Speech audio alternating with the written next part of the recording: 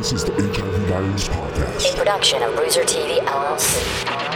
The doctor is in. My name is Dr. J. Thomas. This is the HIV Diaries podcast on Spotify, Apple Podcasts, YouTube, Podbean, Facebook, facebook.com/HIV Diaries. Also available on Stitcher, iHeartRadio, and soon to be a number of other places. It's going to be pretty cool once we really get all the expansion pushed through here that we're planning. It's going to be cool stuff. Wait till you see it.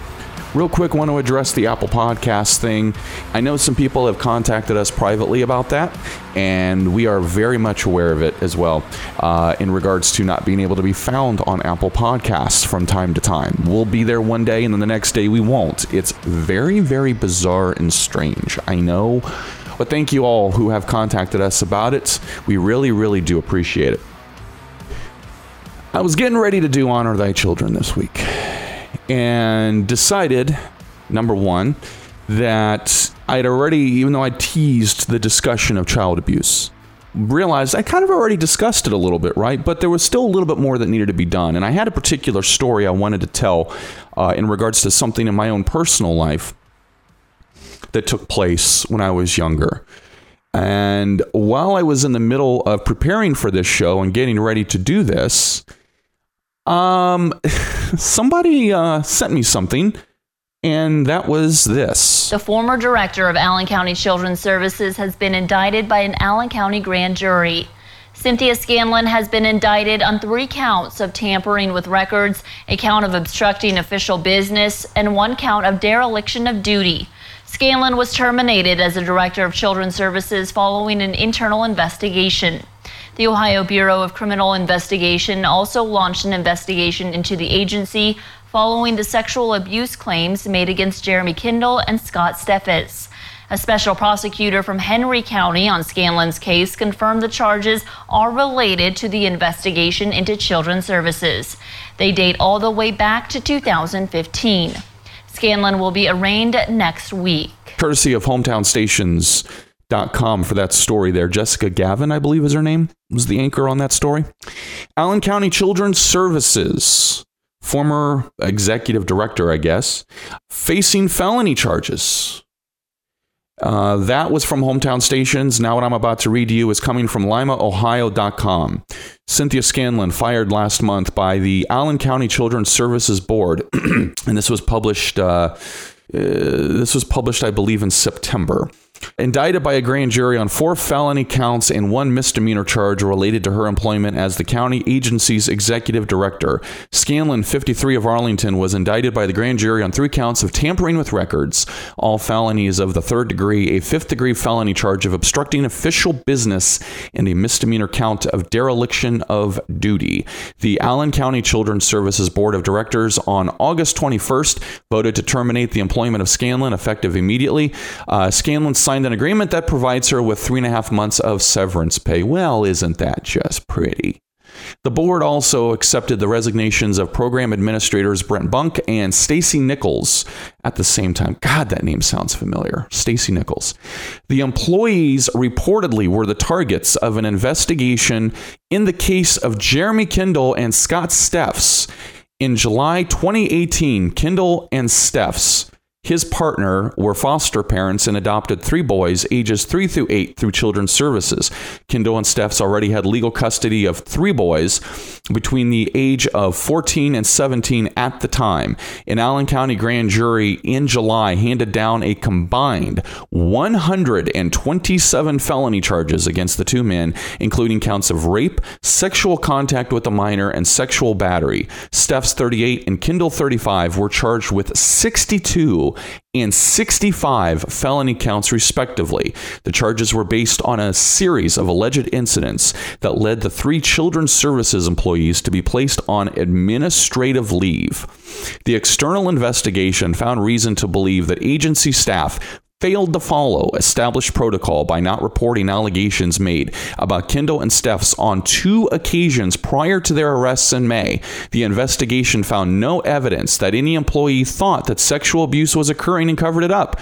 Rather, it appears that close relations between the foster parents and the agency clouded these employees' perceptions, according to a statement released August 21st by the Children's Services Board. Now, one thing I want to address here before I get into this story, there was something in this story that caught my eye. And I'm going to touch on it real briefly. And I don't know if this was necessarily thought about before this was written, but if this was not caught by the editor, shame on that editor for this. In this story, this writer outed one of the people that was involved in this story, allegedly, outed their sexual orientation. And I thought that was a not so nice thing to do. It's also kind of a little bit on the unethical side. And what I mean by that is this. The employees reportedly were the targets of an investigation in the case Jeremy Kendall, Scott Steffs. In July 2018, Kendall and Steffs, his partner, were foster parents. What does it matter if that's his partner? I think we've already established Jeremy Kendall and Scott Steffs were together. What does it matter if they're gay? Are you trying to establish that because they're gay, that somehow they're involved in pedophilia? What is wrong with you people who write these kinds of stories and out people sexually? I'm sorry. That pisses me off a little bit. Okay, that line had no place in that story. We've already established that it's the partner. I think we can figure out that they were gay. You don't need to out them. A little bit on the shady side. Wouldn't you agree? Okay, now that I got that out. This is a very disturbing story out of my hometown, and I feel terrible for those young men that were the alleged victims here in this story. I'm not going to comment on the people accused because I don't really know much about them on a personal level. And to be quite honest with you, it's this is kind of a personal story for me. And here's why. I've spoken before about when I was younger and my parents divorced and so forth. But in order to give this story justice that I'm going to tell you today, I need to give you a little bit of a background. Number one, the story that I'm about to tell you takes place around 25 to 30 years ago, at least, with various other elements taking place later, which will be described. But an overwhelming majority of the story that I'm about to tell you took place prior to the early 90s, 94, 95, took place much prior to that, actually. In fact, a good portion of it takes place in the 80s. And it takes place at a time when things were different in the world. Things were different in regards to child custody cases. Things were different in regards to visitations. Things were different in regards to attitudes in courts of law. But there are a lot of similarities in this case of what I'm about to describe to you to the case that I just described to you that's going on right now in Lima with the former executive director of Allen County Children's Services. In fact, it even takes place in Allen County. And it did involve Children's Services, an agency that is claims to be devoted, to protecting children. My parents, even from the time that they were engaged prior to this, were very, to say they had a love-hate relationship, I think would be the kind way of saying they just didn't get along a lot. But the story goes back further than that. And this involves allegations of sexual abuse by a close family member. And this involves sexual abuse, allegedly, from the biological father of my mother. At one point in my life, my mother told me a story. She never told it again, but she told me a story once, and it stuck with me, about how when she was younger, some of the things that her biological father would do to her. And this was at a time much earlier than the 80s, when things like that were known. People knew, but it was just kind of poo-pooed off. Oh, just stay away from that person. He'll do things to you. That was the attitude back then. Well, as my mother got older, these things stuck with her. And she had a very difficult time dealing with these incidents from her childhood and her adolescence as she got older. And it carried on into motherhood for her. And she developed a mental illness because of it. And it was to no fault of my father or my dad's side of the family or my, these siblings of her. She developed a lot of issues because of what happened to her in her younger years. So she goes into motherhood and has a lot of issues. And then my brother in 1985 was born. And my parents split almost immediately after that. Literally, like, he was born, and then I want to say a week or two later, they separated and they were done. They were going to get divorced. Well, one thing led to another. They got back together. And when they got back together, it wasn't too long after that, hey, mom's pregnant again. So I guess it must have been a pretty amicable getting back together. So 9 months later, of course, my other brother, my youngest brother, my last brother, was born. And my mother suffered from some pretty nasty postpartum depression to the point where, combined with her mental illness, she decided shortly after my youngest brother was born that she was going to take a bottle of pills, put them down her throat, go to sleep. And I was there. Do you know how I know that I was there, outside of the obvious? Because she did it right in front of me. She did this right in front of me and then told me to go upstairs and never come back down. I called my grandma and explained, hey, this is what's going on. And at the time, there was a woman in the neighborhood who I believe my grandmother had some contact with back and forth, had the phone number, because she would watch me from time to time. And called her, and she came over. And this was at a time when everybody in the neighborhood kind of knew everybody. Those old days, back before everybody became antisocial because of social media. Crazy as that sounds. Paramedics showed up, and they revived her, brought her back. And one thing led to another, and it wasn't too long after that my parents did end up eventually getting a divorce. And when they went to court, my father had a lawyer who never really fought for him. And this was also at a time when fathers were basically frowned on at the courts. The courts didn't look at fathers as being very good people because they were men, and men were evil in the eyes of the courts. And my father had a lawyer that let him basically get raked across the coals by a woman who accused my father of every single nasty thing in the book that you could possibly think of. And this lawyer just sat there and let him have this happen to him. My father was accused of a lot of different stuff, of a lot of different things that never happened. My father was accused of beating up us kids. Never happened. Do you know how I know it never happened? Because I witnessed my mother do it and then say, if you don't say that was done by your daddy, I'm going to hurt you more. And I was witness to a lot of it. During the course of the divorce, there was a point in time when I was asked to come in and testify, and I was maybe 4, 5, and I, was given a little stand to sit on, little books on the chair, and had to talk to the judge, and hey, oh my gosh, this is kind of cool. This is a big room, blah, blah, blah. Oh my God, stuff a 4-year-old says. And I got questioned by both lawyers on both sides, and I was asked who I wanted to go live with. And I said I wanted to go live with my daddy. Well, this was done in front of my mother and in front of her lawyer, who was doing everything she possibly could to make my father look like a wife-beating, drunken fool, all of which was untrue.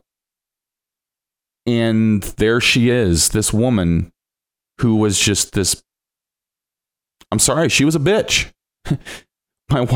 My mom's lawyer was a bitch. Sorry to use that language, but she was. And now she's been humiliated in a court of law. So was my mother. Because she got caught lying. She got caught lying.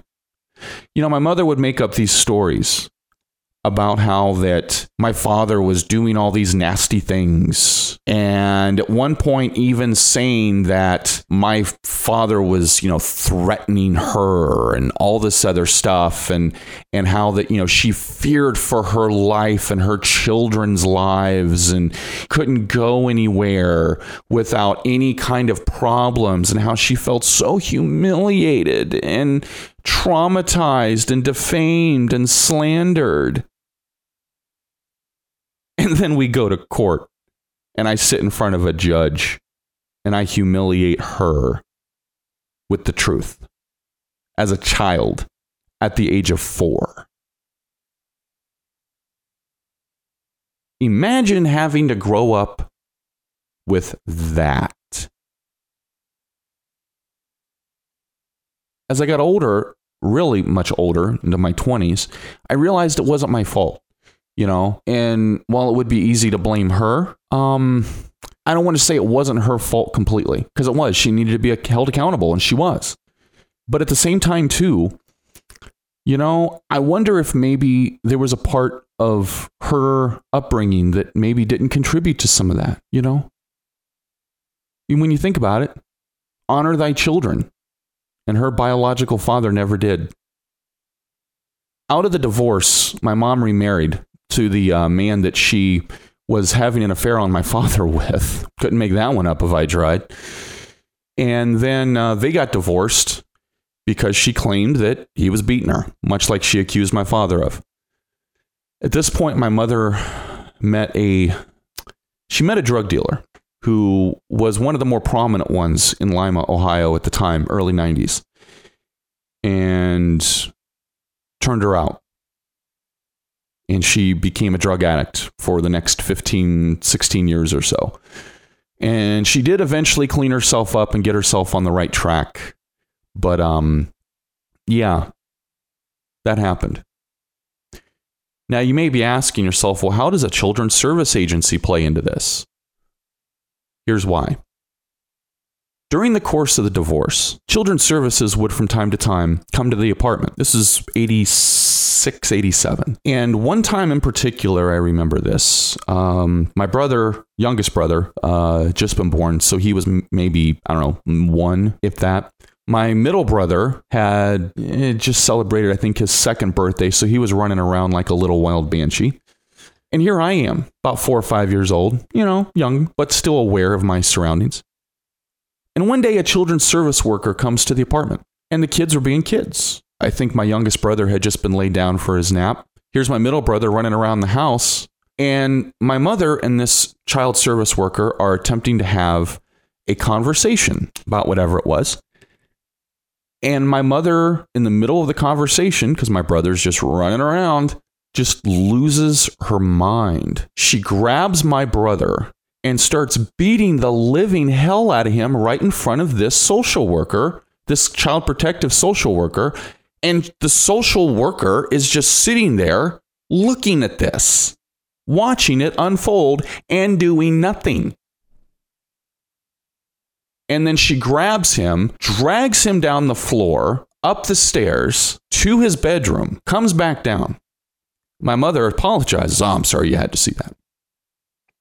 This is what this child protective social worker said. Are you ready? This was her response. That's all right. If it wasn't for what that man that you're divorcing did to you, you wouldn't have had to do that right now. This actually happened.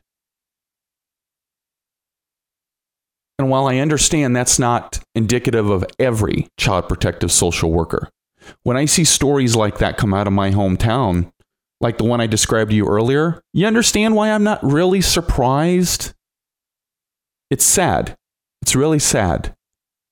Children should be respected and honored, not taken advantage of. I think I'm going to end the show now. Before I get any more emotional, but I'm going to close with a song this week on the HIV Diaries podcast. Spotify, Apple Podcasts, YouTube, Podbean, Facebook, Facebook.com, as I said, /HIV Diaries, Stitcher, and iHeartRadio. And from his album, The Walls Came Down, here's Colin Ray with the 11th Commandment. And I want you to listen to the words in this song. It's incredibly powerful, all right? We'll see you next time on the HIV Diaries. My name is Dr. J. Thomas. You guys take care out there, and God bless. She hears his heavy breathing in the dark, his footsteps coming closer down the hall. She's so ashamed she's daddy's secret love. She wants to cry, she wants to die, but he can't get enough.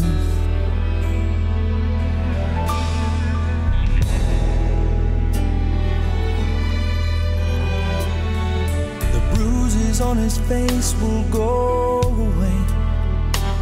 Mom keeps him home from school till they fade. She's sorry he was born and tells him so. He takes it in, he hangs his chin, he ducks another blow.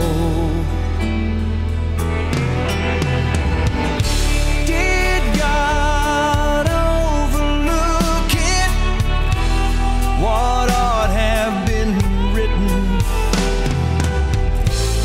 The 11th commandment.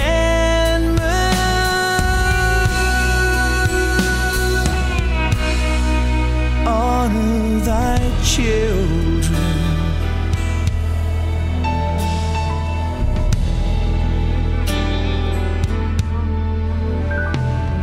He cries for hours, cries and never stops. He shakes so hard his little cradle rocks. He'll never have the chance to be brand new. He'll never walk, he'll never talk, he's addicted to.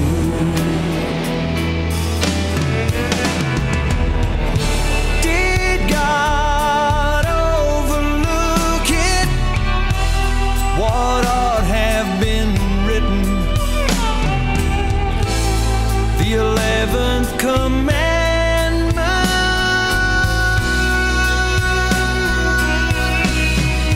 Honor thy children. Thou shalt not kill, thou shalt not steal, thou shalt not take the Lord's name in vain. Thou shalt not cause thy children pain. God does not overlook it. What ought have been written? The 11th commandment.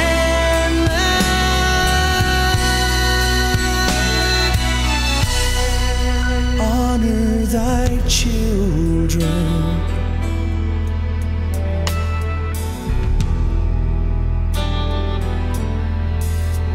Honor thy children.